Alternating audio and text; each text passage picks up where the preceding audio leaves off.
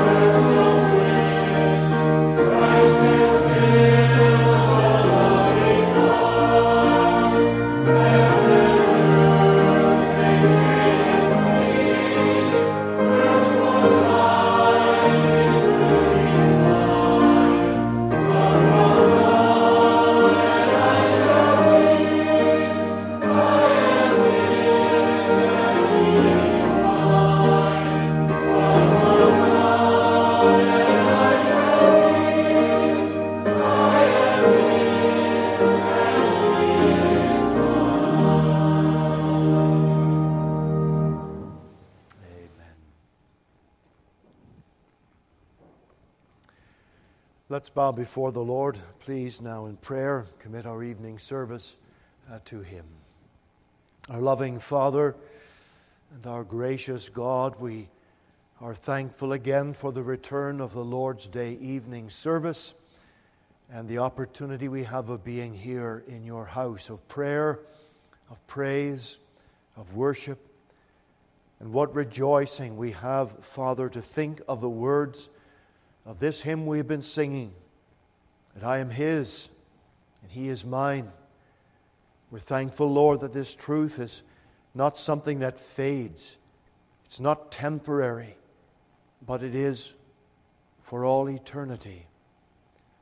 Lord, we ask tonight that once more we would be very, very aware of the Savior with us in this service. Let us not be distracted by other issues, other things. Dear Father, keep our focus, we pray, upon the Scripture. Blessed Holy Spirit, come and make the Savior known to us. Increase our knowledge. Advance our understanding. Help us, we pray, to have a greater grasp on the doctrines of sovereign grace, on the doctrines that reveal our Lord Jesus more fully to us. Dear Lord, we are so often slow to learn. So often we can be distracted by other things going on around us in this world. But dear God, no matter what it is, we pray that we will advance more and more in the kingdom of Christ, and that we would grow spiritually. Lord, that we would add to our faith daily. We pray that we would grow in the graces of the Spirit, of love and joy and peace, and long-suffering and gentleness and goodness and faith and meekness and temperance. Lord, we say these words so quickly, but I pray that the depth of meaning of each one of these characteristics and blessings of Christ would be seen in our lives. And dear Lord, have mercy upon us and please wash us from our failings and our sin, that we would be very close with our God. Lead us in the center, Father, of your divine will day by day, and let us be a bright testimony and a light in our day, in our time. We think often of the account of Esther in the Scripture and how she was brought to the kingdom for such a time as this. Lord, you revealed divine purpose in her life and time and what she was called to do. And I pray that each of us would see our own lives in the will of our Father in heaven, and that we would understand that we're not just numbers, we're not just those who are here for no purpose, but Lord, we have a divine purpose. And I pray that we will make that witness known far and wide, and help us to see our place in this time period of history. And dear Lord, I ask that we would be found faithful, more faithful than yesterday or last month or last year. And that, Lord, in a time when our nations seem to be going headlong down to hell, when our politicians are devising and scheming of things against the Scriptures and against that which is right and true, that, Lord, you would restrain them and stop them from doing wicked things and evil ways, and help us as the Church of Christ to be very much alive to our calling and very much aware, Father, to what we must do in our generation. And so let us be salt and light in our time. And I pray that corporately as a church fellowship we would stand four square upon the Scripture, and that we would take our stand separated from compromise and apostasy in our time, and that, Lord, you would make use of us. We know, Lord, we're not able of ourselves. We are of no value. But it pleases you, Lord, to take the simple and the foolish and the weak things of this world to confound those things that appear to be mighty.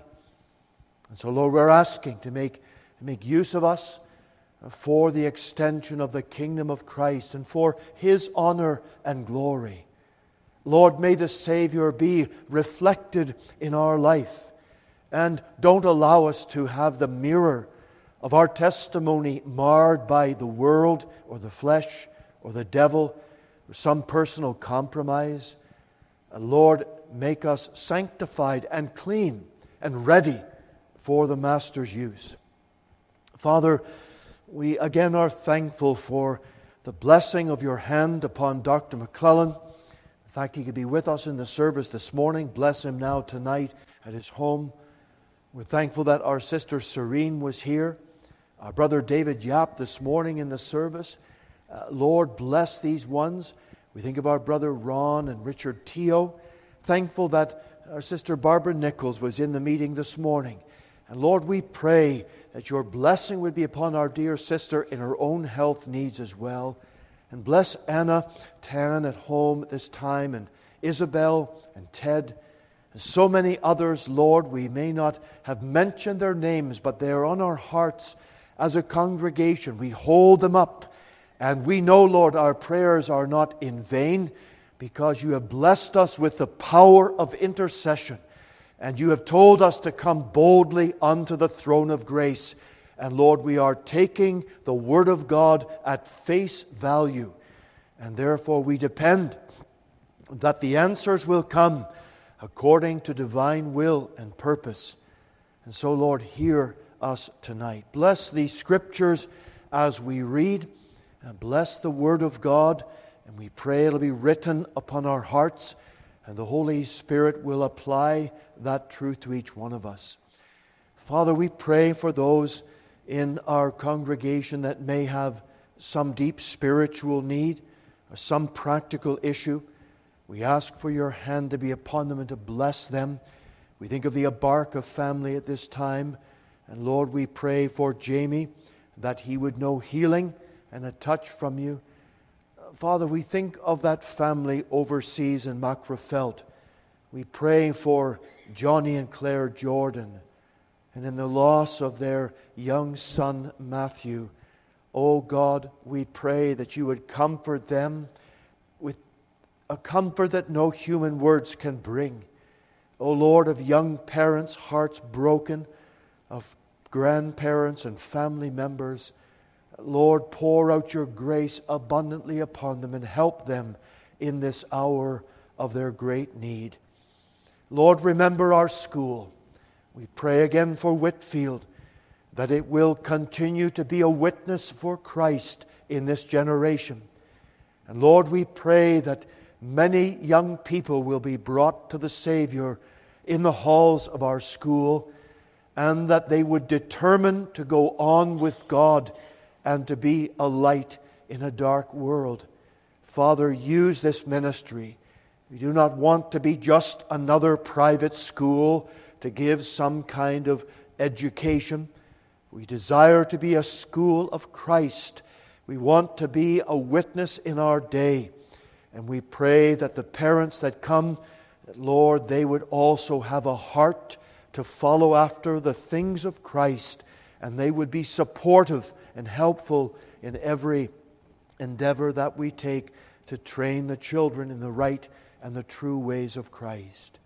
Father, we ask tonight also for those believers who are being persecuted in far-off lands, in places that we have not been to perhaps, and yet we know and sense the pressure of persecution mounting in our own land.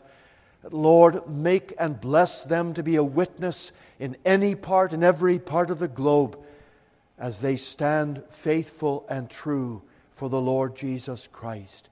Lord, hear our prayers now tonight. Continue to be with us and bless us. We ask in Jesus' name. Amen. Please turn to number 529 if you're using our hymnal, and we will stand together as we worship, Take Up Thy Cross.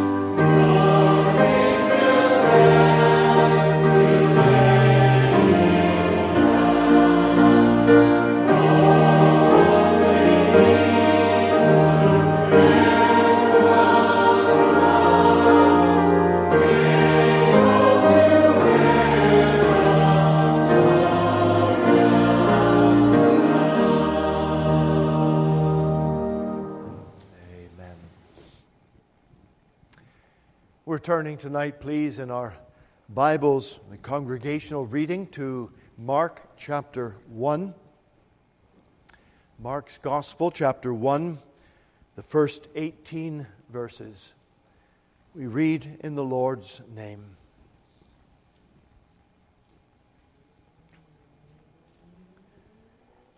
The beginning of the Gospel of Jesus Christ, the Son of God. As it is written in the prophets, Behold, I send my messenger before thy face, which shall prepare thy way before thee. The voice of one crying in the wilderness, Prepare ye the way of the Lord, make his paths straight.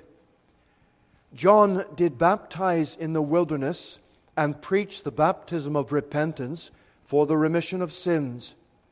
And there went out unto him all the land of Judea, and they of Jerusalem, and were all baptized of him in the river Jordan, confessing their sins. And John was clothed with camel's hair, and with a girdle of a skin about his loins. And he did eat locusts and wild honey, and preached, saying, There cometh one mightier than I after me, the latchet of whose shoes I am not worthy to stoop down and unloose. I indeed have baptized you with water, but he shall baptize you with the Holy Ghost. And it came to pass in those days that Jesus came from Nazareth of Galilee, and was baptized of John in Jordan. And straightway, coming up out of the water, he saw the heavens opened, and the Spirit like a dove descending upon him. And there came a voice from heaven saying, Thou art my beloved Son, in whom I am well pleased. And immediately the Spirit driveth him into the wilderness. And he was there in the wilderness 40 days, tempted of Satan, and was with the wild beasts, and the angels ministered unto him. Now, after that, John was put in prison. Jesus came into Galilee, preaching the gospel of the kingdom, and saying, The time is fulfilled, and the kingdom of God is at hand. Repent ye, and believe the gospel. Now, as he walked by the Sea of Galilee, he saw Simon and Andrew, his brother, casting a net into the sea, for they were fishers.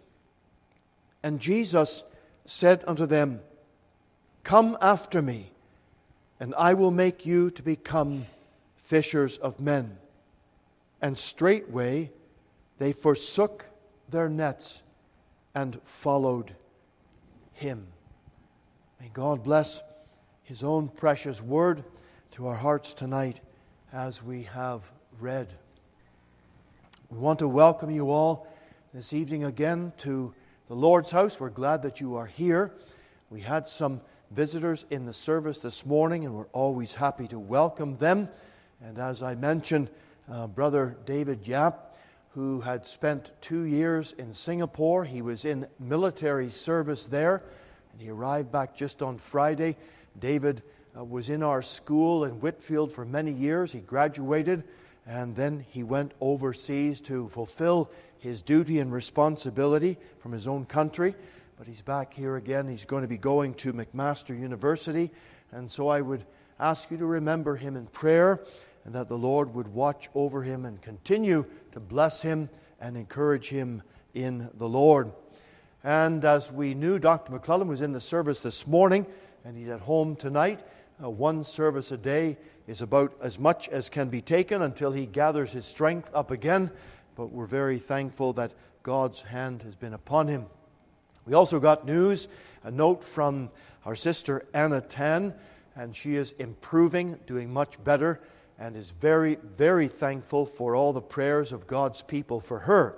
And so she wanted to be remembered to everyone, and so please continue to hold up Anna in your prayers.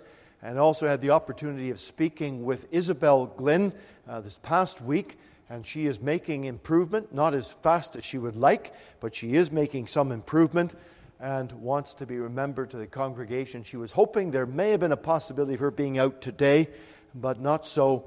But we hold her up before the Lord.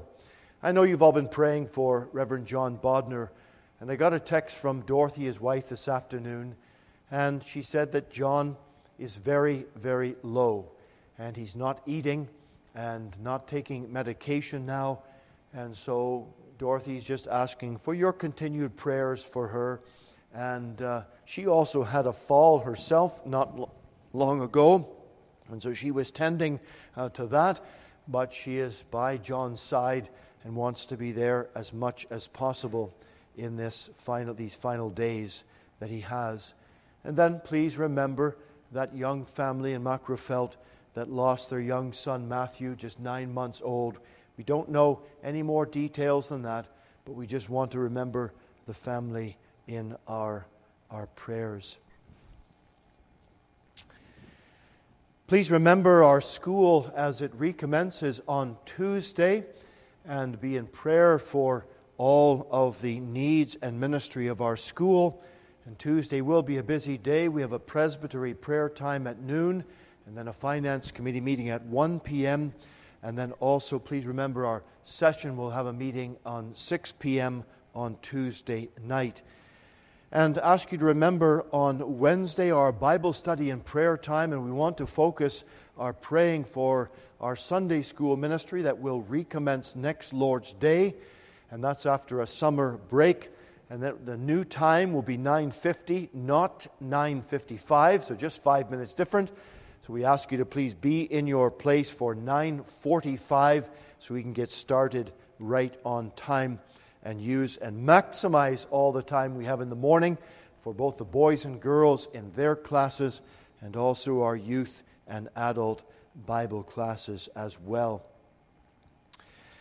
Please remember an advance announcement for September the 14th, and that will be our session and board meeting. That's the Thursday night. And I don't want to forget the morning and evening services, of course, next Lord's Day. And God willing, I'll be here to bring the word next Lord's Day. Lots of things are happening, as always, in the fall program of work. And it's exciting and encouraging. And I can tell you a bit nerve-wracking as well. There's many, many things going on. I have not given you all of the announcements and the ministry things, but we'll give them to you as they come a couple of weeks in advance. I would ask you to remember the work in Port Hope tonight, and Brother Cranston. Brother Reggie Cranston announced to his own congregation about 2 weeks ago that he has plans on retiring from the ministry in October. This October will mark 30 years of his ministry and the Port Hope congregation. And so they're going to be having anniversary services the last full week of October. And Brother Reverend Ferguson will be coming over to take up those meetings. He actually is in Calgary at this present time, filling in the pulpit there. And so he's being put to good use. He's retired from his ministry overseas in Northern Ireland. And so he's been filling in and helping. And we're looking forward to having him here in our church as well. But that just asks you to remember in prayer, please, the work in Port Hope, and also give wisdom to the elders and to the presbytery to know the next step in that ministry. Well, those are all the announcements we have for you tonight. We're going to sing again to the Lord's praise, number 561, Living for Jesus, and we will stand as we sing.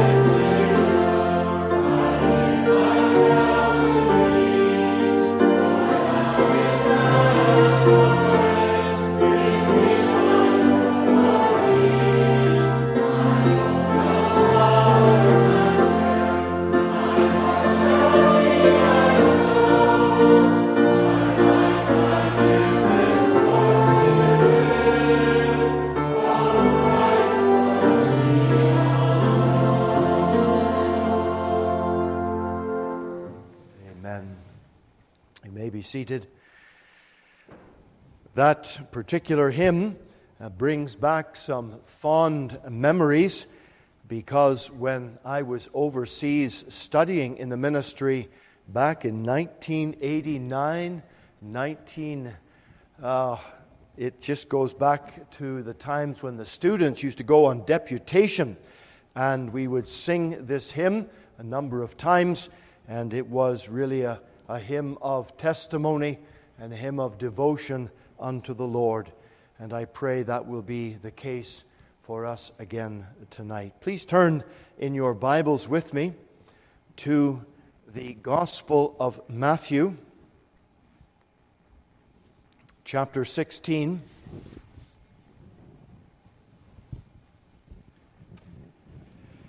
Matthew chapter 16.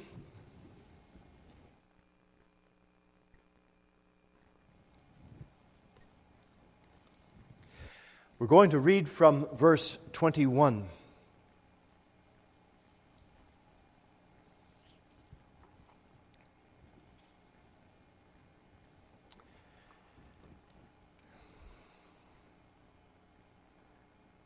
Actually, we're going to back up to verse 13.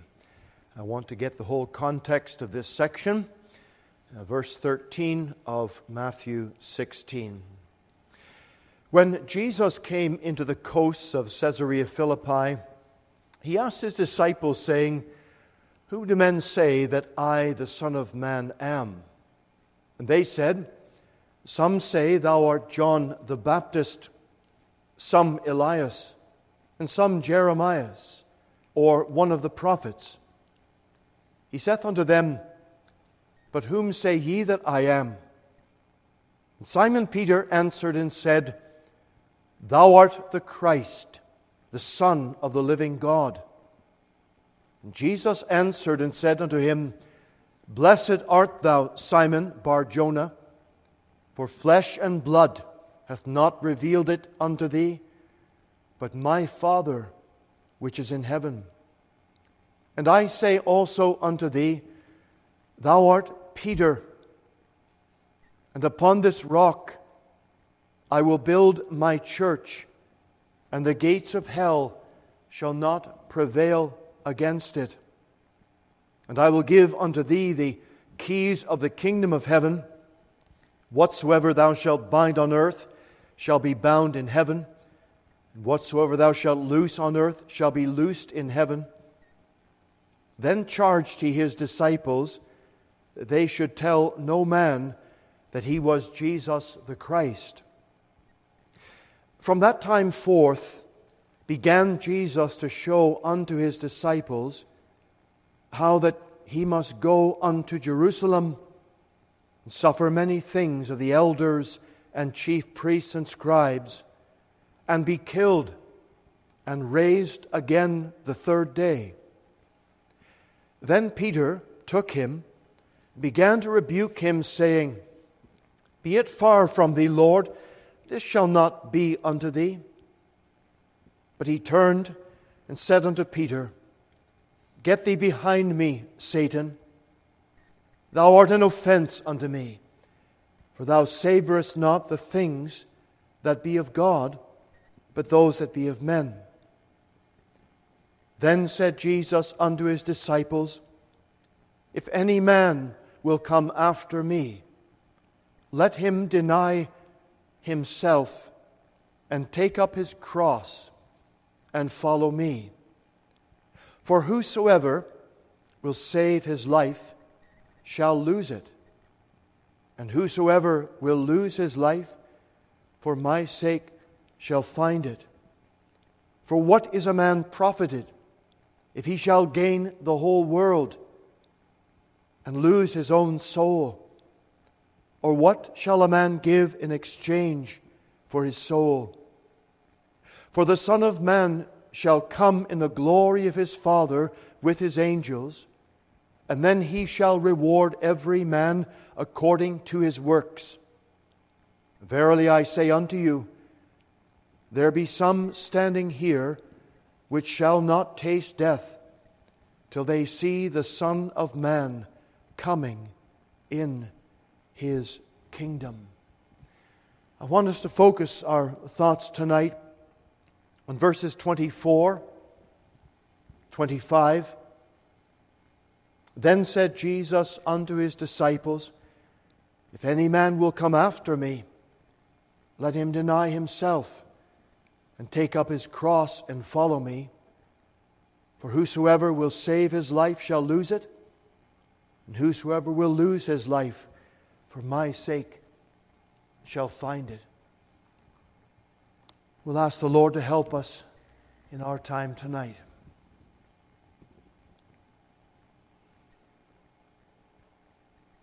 Father, we have your holy word open now before us, the scriptures of truth. And we pray for the ministry of the Spirit of God to our hearts, that you would help us, Lord, to understand, and the truth would be fastened to our hearts, so that we will be changed more to the image of our Lord Jesus, that we will be prepared in our generation, that we will give ourselves afresh, Lord, to the things that are of eternal importance. Father, so often we can be set aside or distracted by things that are of temporal nature. But I pray we will always have in our hearts, always in our minds, our thinking of eternity, of heaven, of living out and out for our Lord Jesus. And Father, as we come now to recommence a fall season of work, I pray that each one of us here would rededicate our lives, every believer, saying, Lord, I give myself afresh to Thee. I want to serve my Lord and Master. And Father, for this we will need help that is not human, but help that is divine. And so, bless us now, we pray, for we ask these things in Jesus' holy name. Amen. We have read how the Lord asked His disciples about who do people say that He, the Son of Man, is. And several reports came back. The disciples knew them well. It's interesting, isn't it? The news feeds that were very active in that day. Who was this strange person by the name of Jesus? Where did he come from? Who is this man anyways? And so, a lot of different guesses. Was he one of the prophets? Was he Jeremiah? Was he Elijah? Was he John the Baptist? And all of these things were not true, we know. But after the Lord had asked that first leading question, He then turns His focus upon His disciples because He really wanted them to be able to give testimony. Who were they following? Who were they giving themselves to? Were they following one of the prophets of the Old Testament? No. And Peter stepped up and said, Thou art the Christ, the Son of the living God, and we are following our Messiah. And Jesus said, Flesh and blood not revealed this unto you, but my Father in heaven. Because revelation and truth comes from God alone. And the truth that was revealed to the disciples, not Peter only, the others as well. Peter was just the spokesman at that moment. And Jesus said, My Father has revealed this unto you. And Christ said, Upon this rock, the declaration that Peter had made that Christ was the Son of God, upon that foundation the church would be built. It wasn't built upon Peter, the shaking sand of an unstable man, whom the Lord Jesus in the next breath would say, "Get thee behind me, Satan." The church is not built upon Peter, no matter what the papacy has concocted for all these millennia of years. No, the church is built upon Christ and upon Him alone. From that time forth, in verse 21, Jesus began to tell them in detail of what would happen to Him when He went to Jerusalem, of the suffering, His death, His resurrection, how that the scribes and the Pharisees, the Jews, then would turn completely all of their anger and hatred against Him, and they would see to it that He was crucified. The scribes and the Pharisees, they had no conception in their mind of a suffering, crucified Messiah. Why? Because the Old Testament prophecies that were full of a crucified Messiah, the message of a suffering Savior, read Isaiah 53, you could not escape that. But those who were in charge of the religion of the day when Jesus was there, they were blinded. Jesus called them whited sepulchres. They were full of dead men's bones because they had no spiritual life in them. They were not following, as the disciples were, the Messiah that had come and been revealed. They had rejected Him. And that's why they desired to put Him to death. The Savior then proceeds to instruct them about what it meant to be a follower of the one they had declared was the Son of God. And they must count the cost. Friends, you cannot follow Jesus Christ without understanding there is a cost involved in this. Perhaps you've grown up in a Christian family. Maybe you've attended a Christian school, ours. Perhaps you have been sheltered somewhat from the animosity of the world. And you might wonder, well, I've not really had much of a cost to pay for my salvation. I've not had much to pay for following the Lord Jesus or making that declaration. But be certain of this, friends, because Jesus made it very clear, all that follow me, all that declare they are disciples of Christ, shall suffer persecution. There is a cost of being a disciple of Christ. And then when we think about the cost that Jesus is talking about and the suffering in our life to some degree, that cost seems nothing, doesn't it? In light of eternity and in light of what Christ has done for us and in light of the everlasting promise that He has and the hope that we are given that when we die we will go to be with Him. In this short passage of Scripture, we have read about a Messiah that was declared to be the Son of God. We have read about a Messiah that was going to suffer. We have discovered that in following Him, there is a price to pay.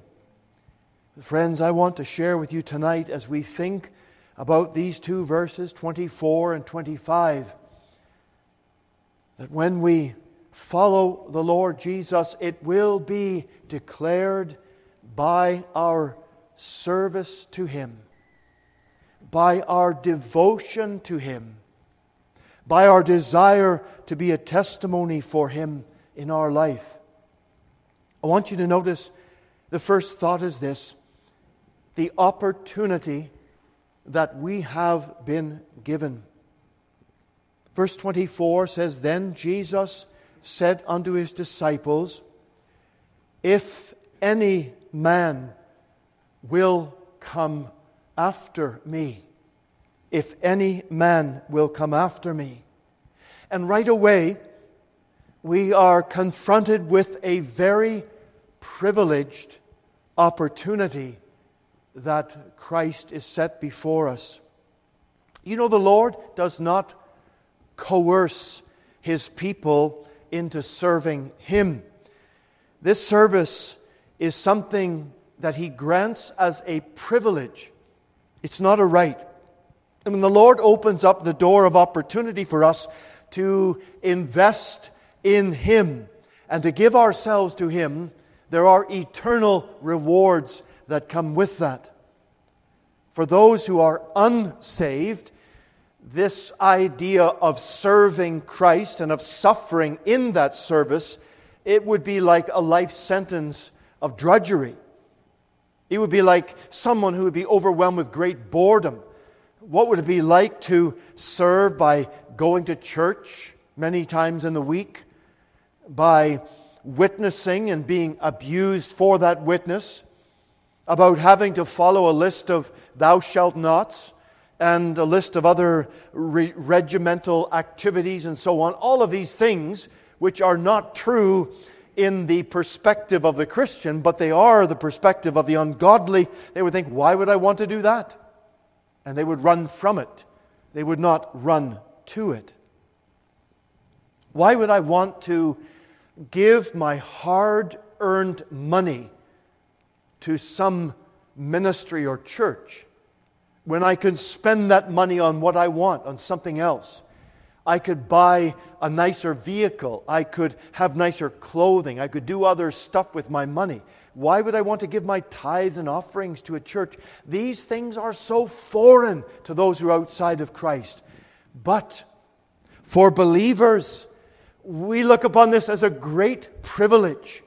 And this idea of serving the Lord is because we love Him, that we want to give our hearts and our souls and our lives, and we want to follow under His banner, the banner of the cross.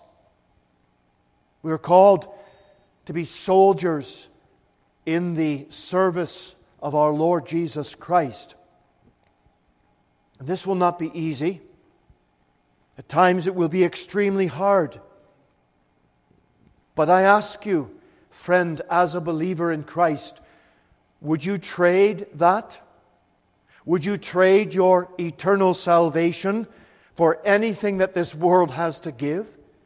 Would you trade now what you know of your sins forgiven and of the promise and hope of eternity because you would have a few more dollars in your bank, or because you might escape some bitter words or some type of persecution?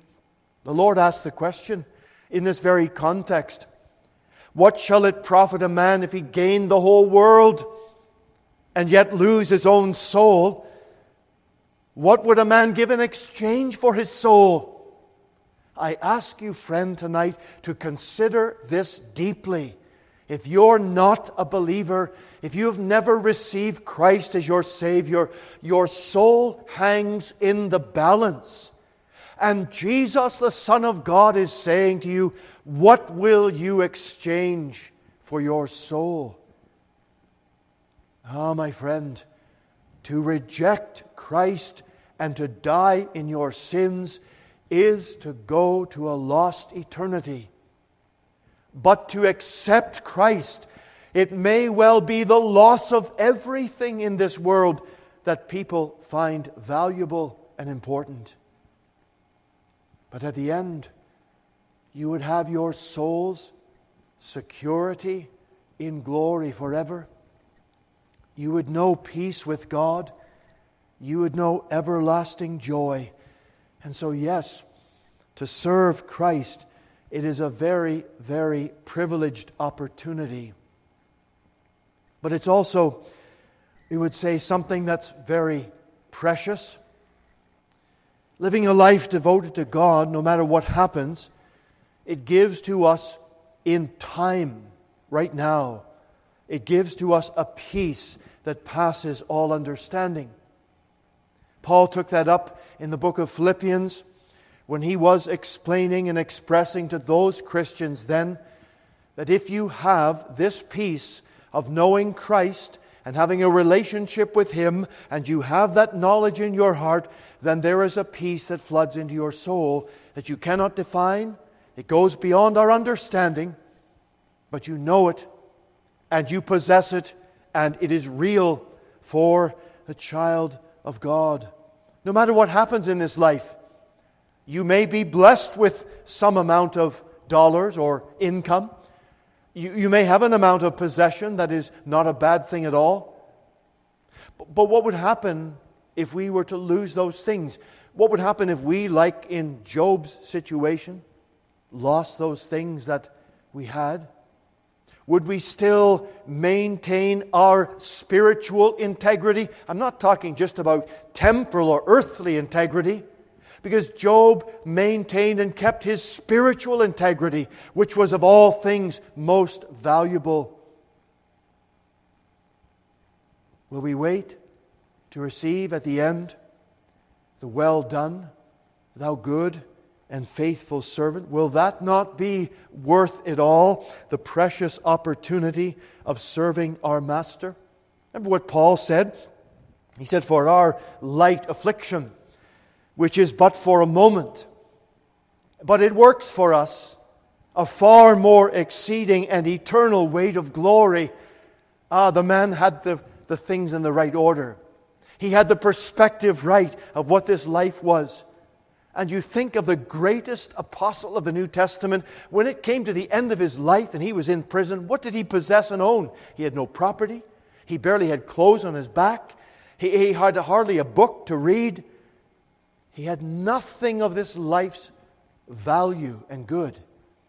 And yet the man was rich towards God. He had everything, and he desired nothing more. He said, I have all. I have everything, because he possessed Christ. And my friends, it was a precious opportunity and a privilege for him to serve his Lord. Is that how you and I perceive it? At times I think we get rather distressed and upset over little things, and it's to our rebuke. We cannot take any confidence in that. We have no boast in those things. It's to our shame. Friends, let's rethink where we are in the Lord. Let's reconsider, because of where we're standing now, on the very precipice, on the very beginning, we could say, of the fall work. And we want to say, Lord, where are we with you? Are we your servants? Are we prepared to say, my Lord and Master, I give myself afresh to you?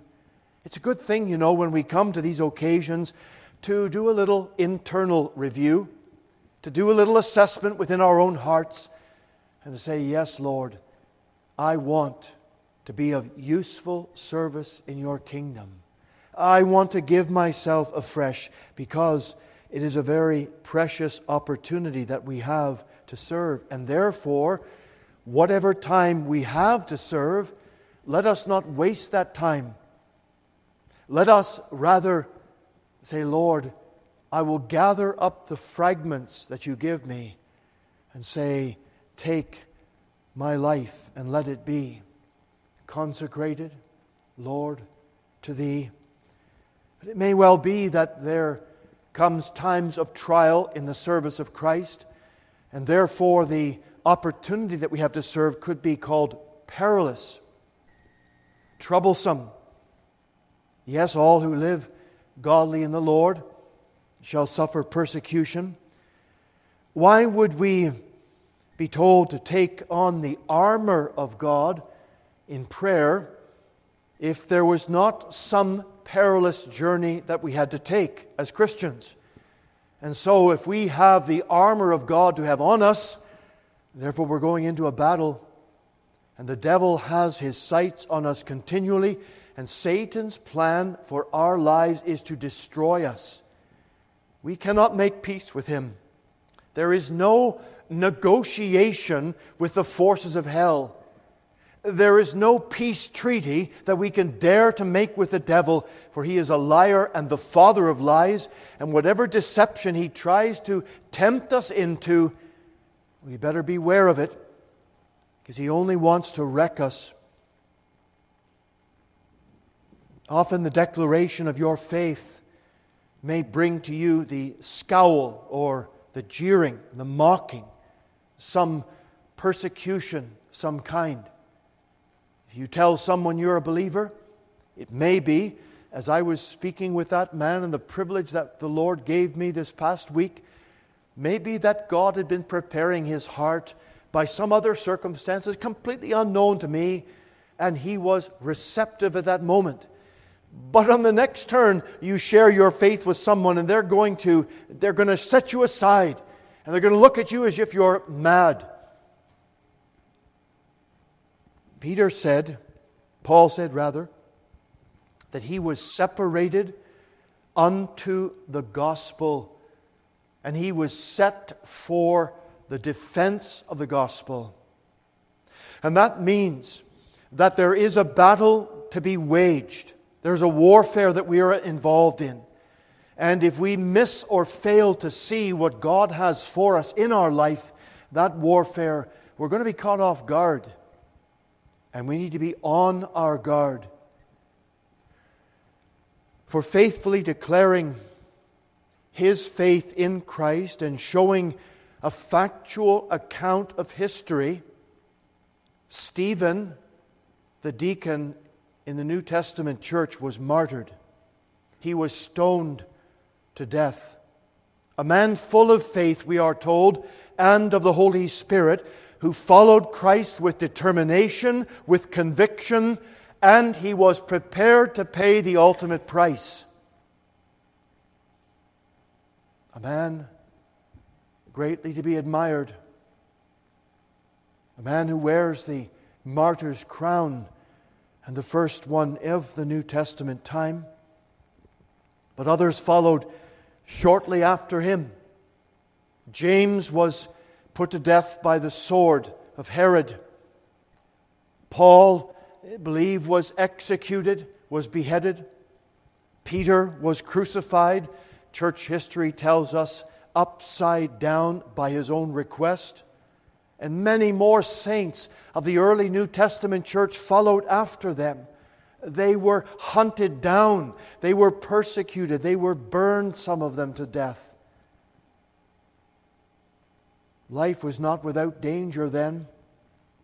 And following of Christ had its peril.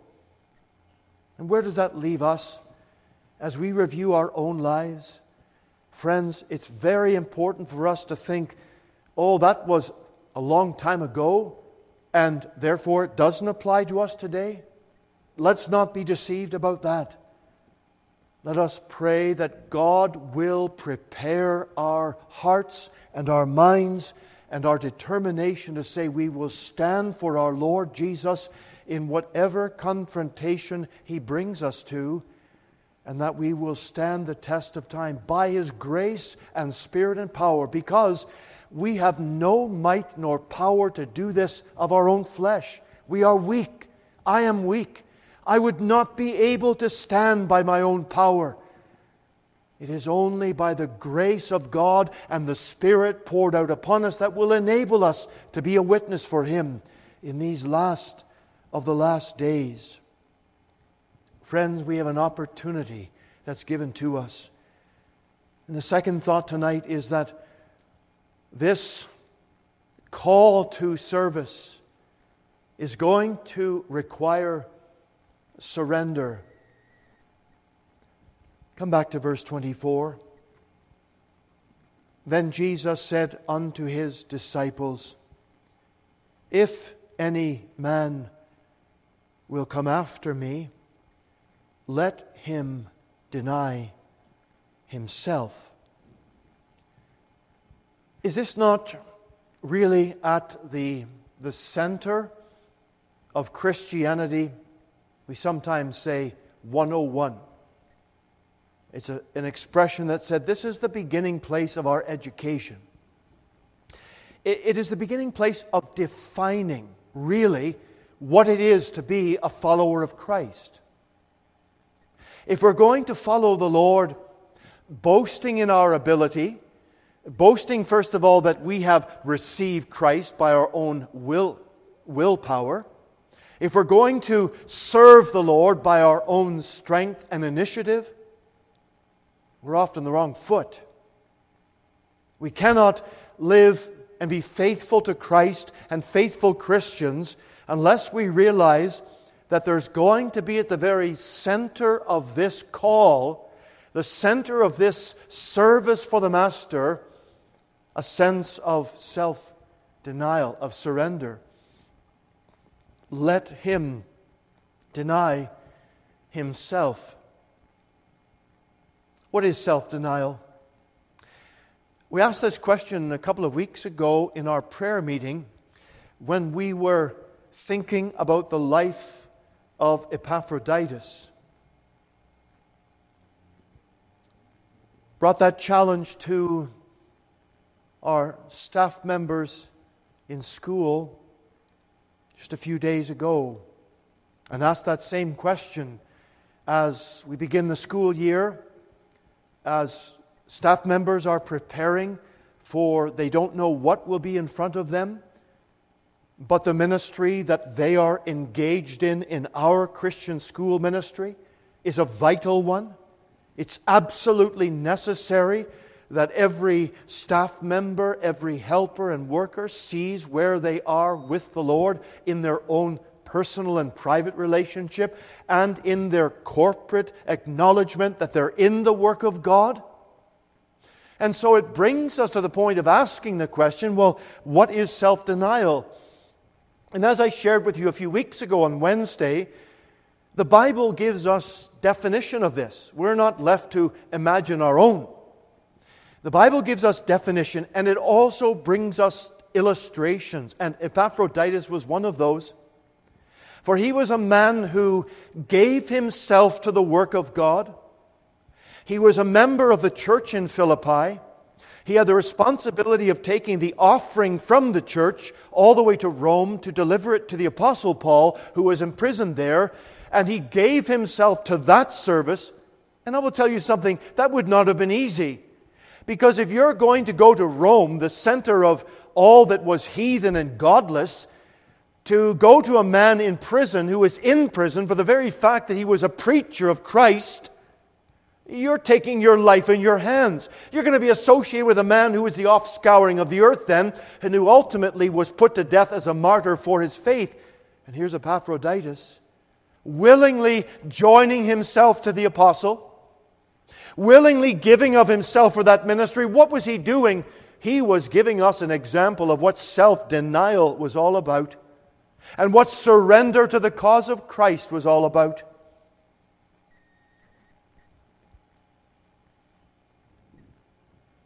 Self-denial is not giving up something which may or may not be important to us. It's much more radical than that. It is the denial of self. It's the death of self-will and the birth of a God-directed will. That's what it means. Putting our own purposes down, putting ourselves and our self-will aside. And let's understand that the central force, the driving power in our lives is that which is living for another purpose, living for a calling that is higher than ourselves. It will certainly involve turning from whatever comes in competition to Christ. And so there are times when the Spirit of God will put His finger on something in our lives, because that something may be a hindrance to us accomplishing the further will of God. So self-denial may involve putting aside something, or refusing to engage in something, or being prepared to get rid of something from our life. And whatever that may be for you, it may be different for me. But you let the Holy Spirit work in your own heart to determine that as you submit yourself to Him. And the Lord is well able to do that work in all of us, believe me. I know that in my own experience, as I'm sure you do to some degree as well. living not unto self, but unto God. It's easy to say those words, but when you look at a man that's given to us as an example, like Epaphroditus, you will see that a man whose life was on the line. Not only when he went to Rome, but the fact that he was sick nigh unto death because of the work of Christ. And Paul makes that very clear, the very last verse of chapter 2 of Philippians, verse 30. This man was nigh unto death for the work of the Lord. So there's an example of self-denial. But friends, as we consider this, we must acknowledge that this goes against the natural tendencies that we all have. By nature, we do not want to give up our autonomy, our self-rule. And that's why this denying of self is so repulsive to the flesh. We recoil against it. You know the flesh hates praying. Your flesh hates when you read, and so the Scriptures. And so therefore, many things will come up to distract us or disturb us in that.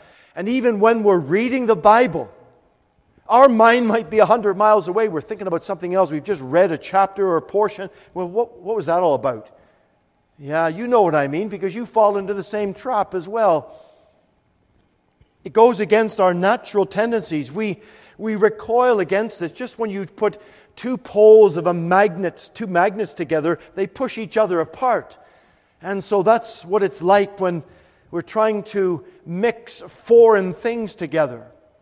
You put oil and water together, and you shake them up, and it looks like it's together, but you set that jug down, and very, very quickly, the oil and the water separate again, because those two things don't mix. And the flesh and the spirit are always against each other. My friends, as we acknowledge and know what's in front of us, our very fleshly nature does not want to be dethroned.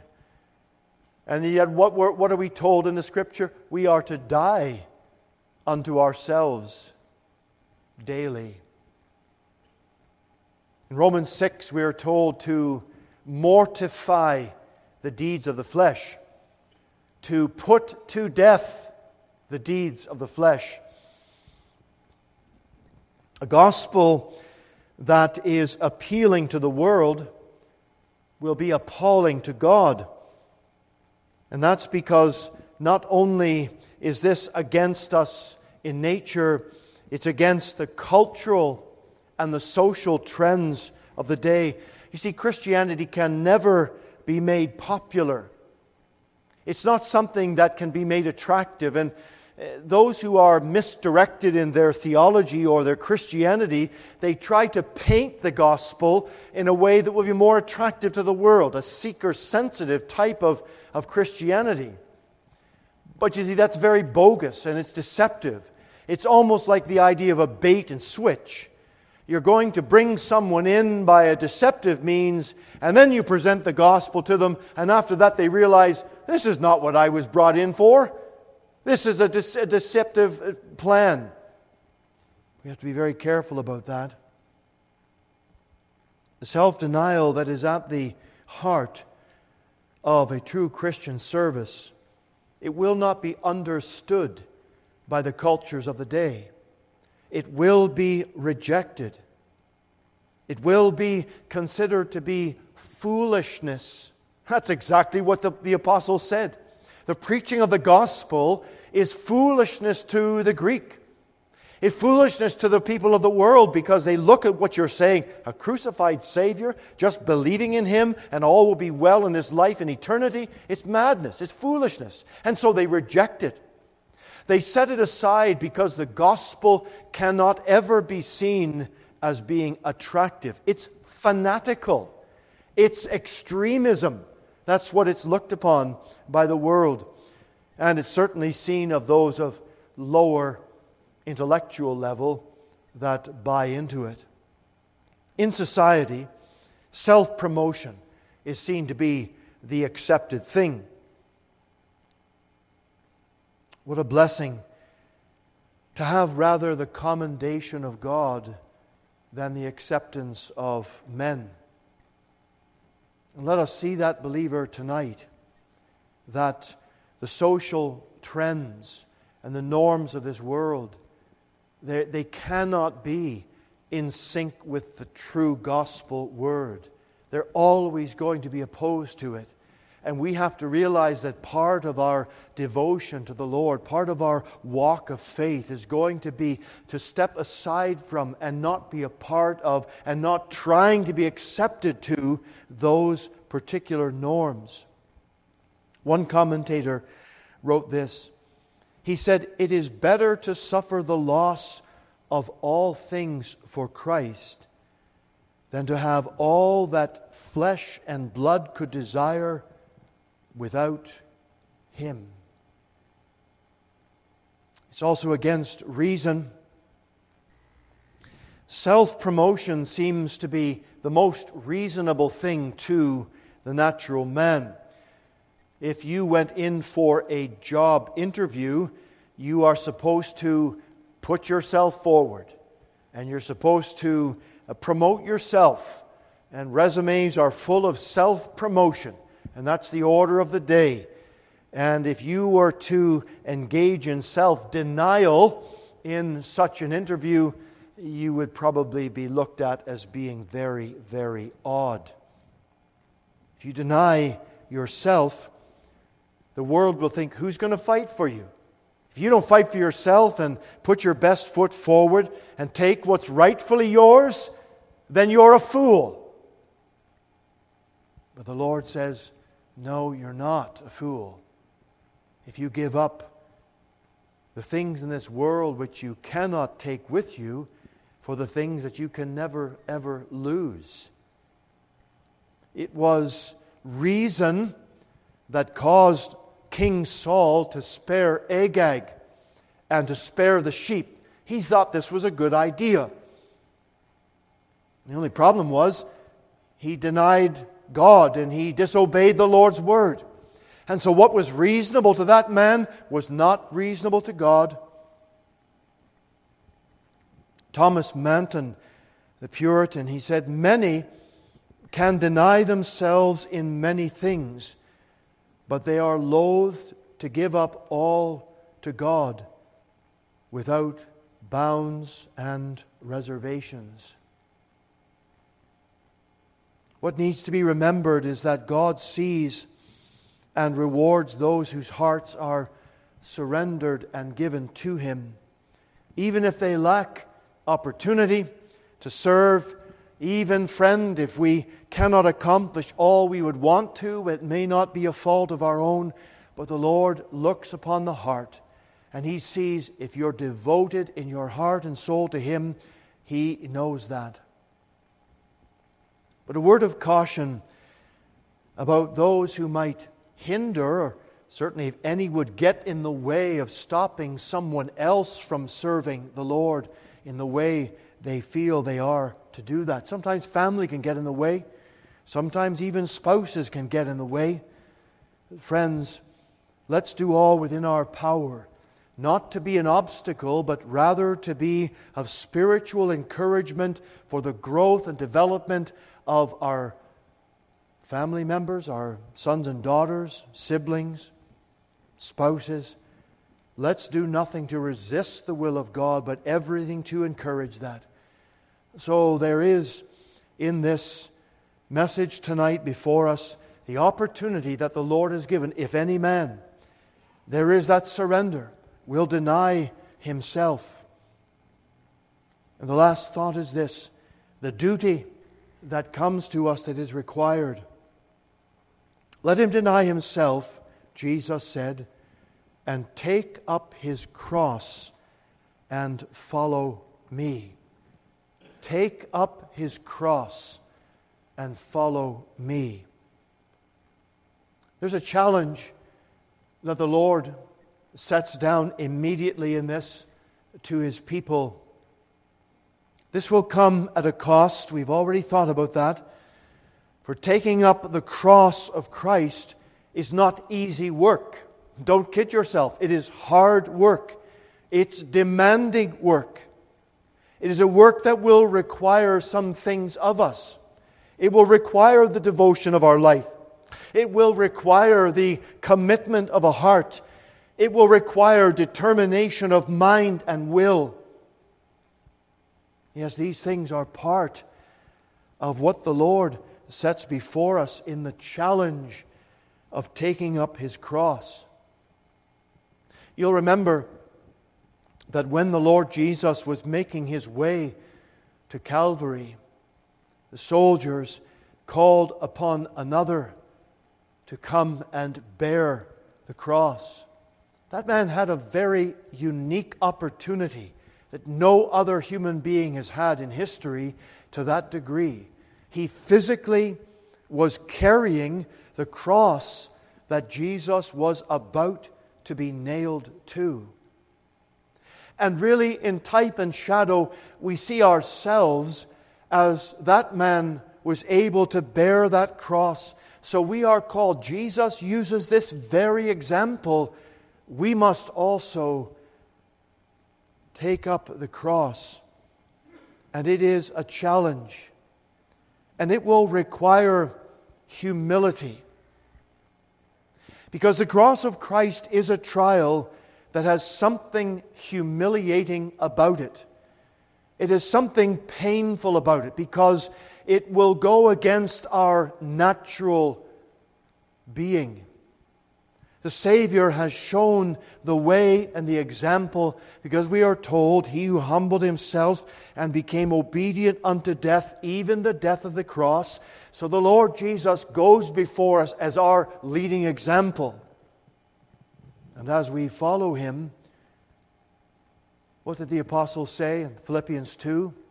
Let this mind be in you, which was also in Christ Jesus, who thought it not robbery to be equal with God, made Himself of no reputation.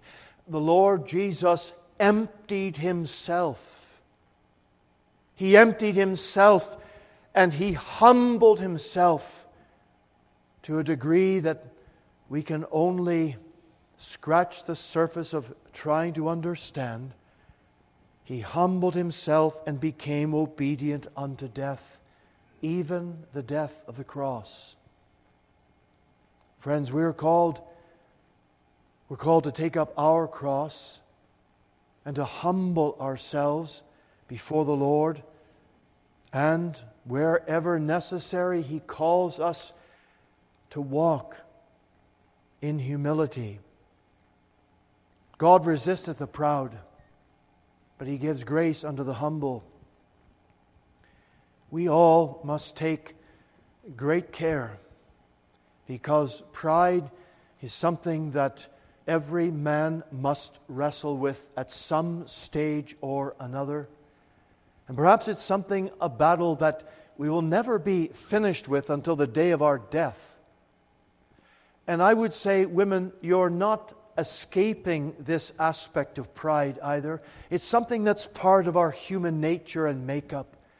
And therefore, to guard against it as we think about what that means and what Jesus is requiring of us to be followers of Him, to take up our cross daily, it's going to be humiliating. And our flesh does not like that.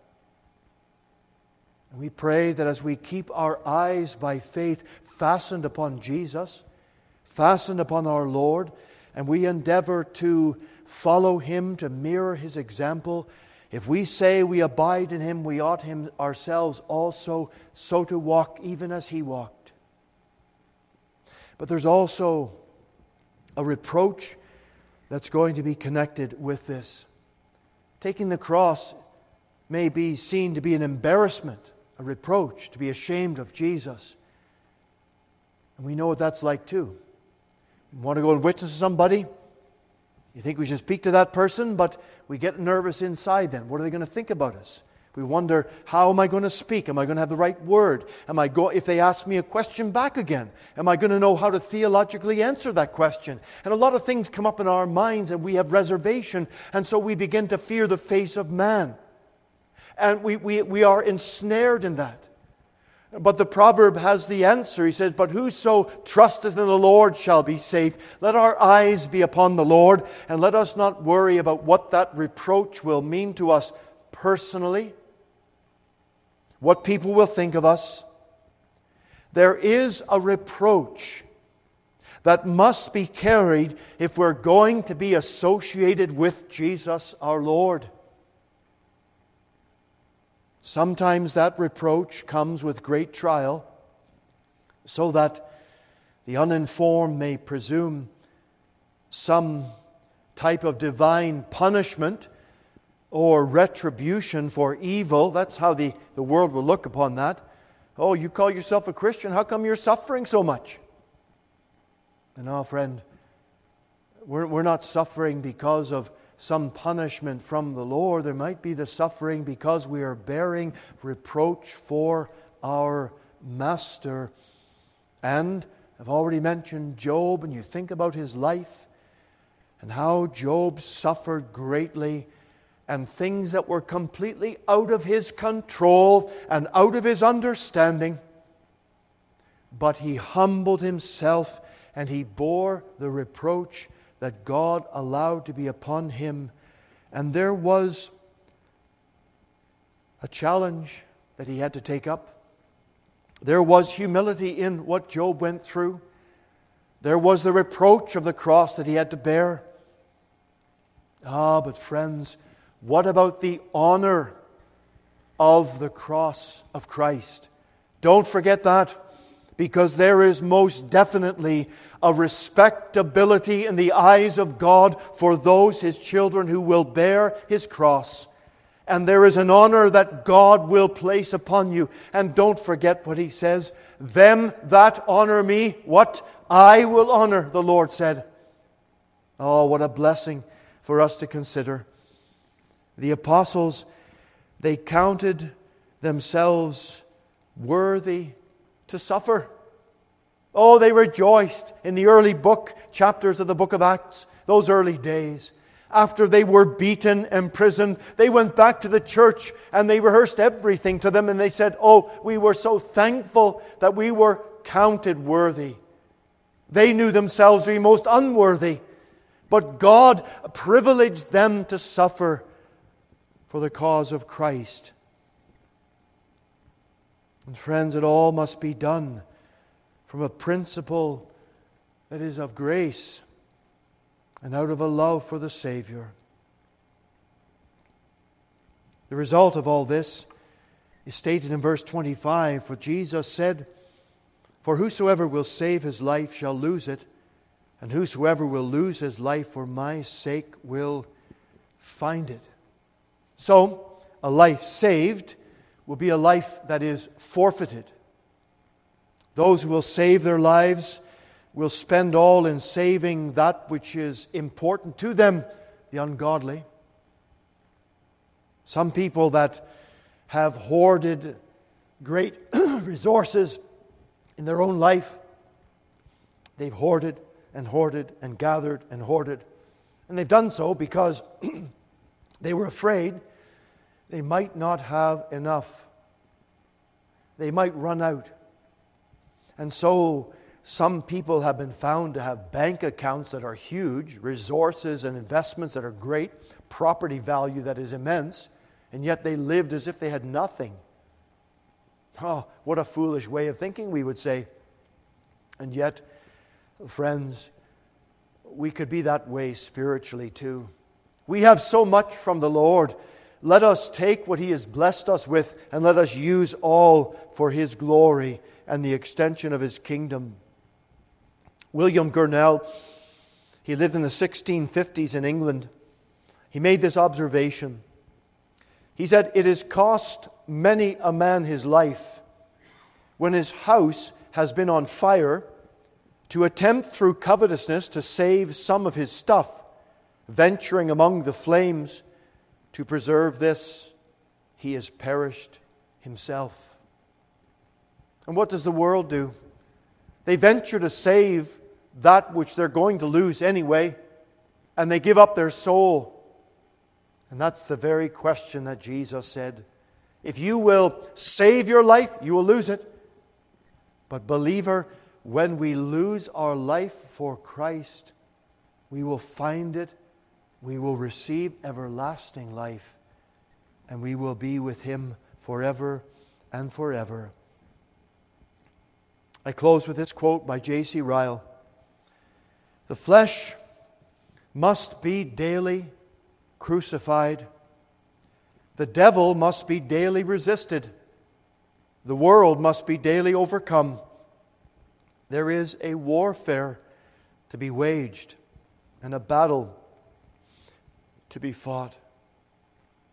If any man will come after me, let this be for love of Christ, love for the Lord's people, and a love for the souls of men. And let us all, as a congregation of the Lord's people, serve the Lord with gladness. Let us go forward with joy and the fullness of the Holy Spirit. We cannot do this by ourselves. We can only accomplish this by the grace and the Spirit's power that is within us. Let's bow, please, in prayer. As our heads are bowed and our eyes are closed, our service is over now. And if you don't know the Lord, I just give you a simple invitation to confess Christ where you are now. Ask Him to save your soul, friend, and He will come in. He will save you. Wait behind. Talk to me. I'll speak to you at the door. If you're online, send us an email. I'll reach out and contact you. But believer, has the Lord been speaking to some heart here about taking up your cross and following Him? Is there a call, someone about serving the Lord in a greater capacity? Don't delay, don't put off. Give yourself afresh to Him. And as a congregation, we pray together, Lord, take us and use us. Father, hear our prayer tonight.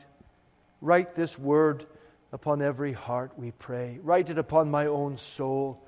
And, oh God, do in me, I pray, a greater work. Help me to be your servant and to live whatever days I have left for your honor and glory. Hear our prayers. Part us now in your fear and with your rich and mighty blessing. For we ask in Jesus' name, amen.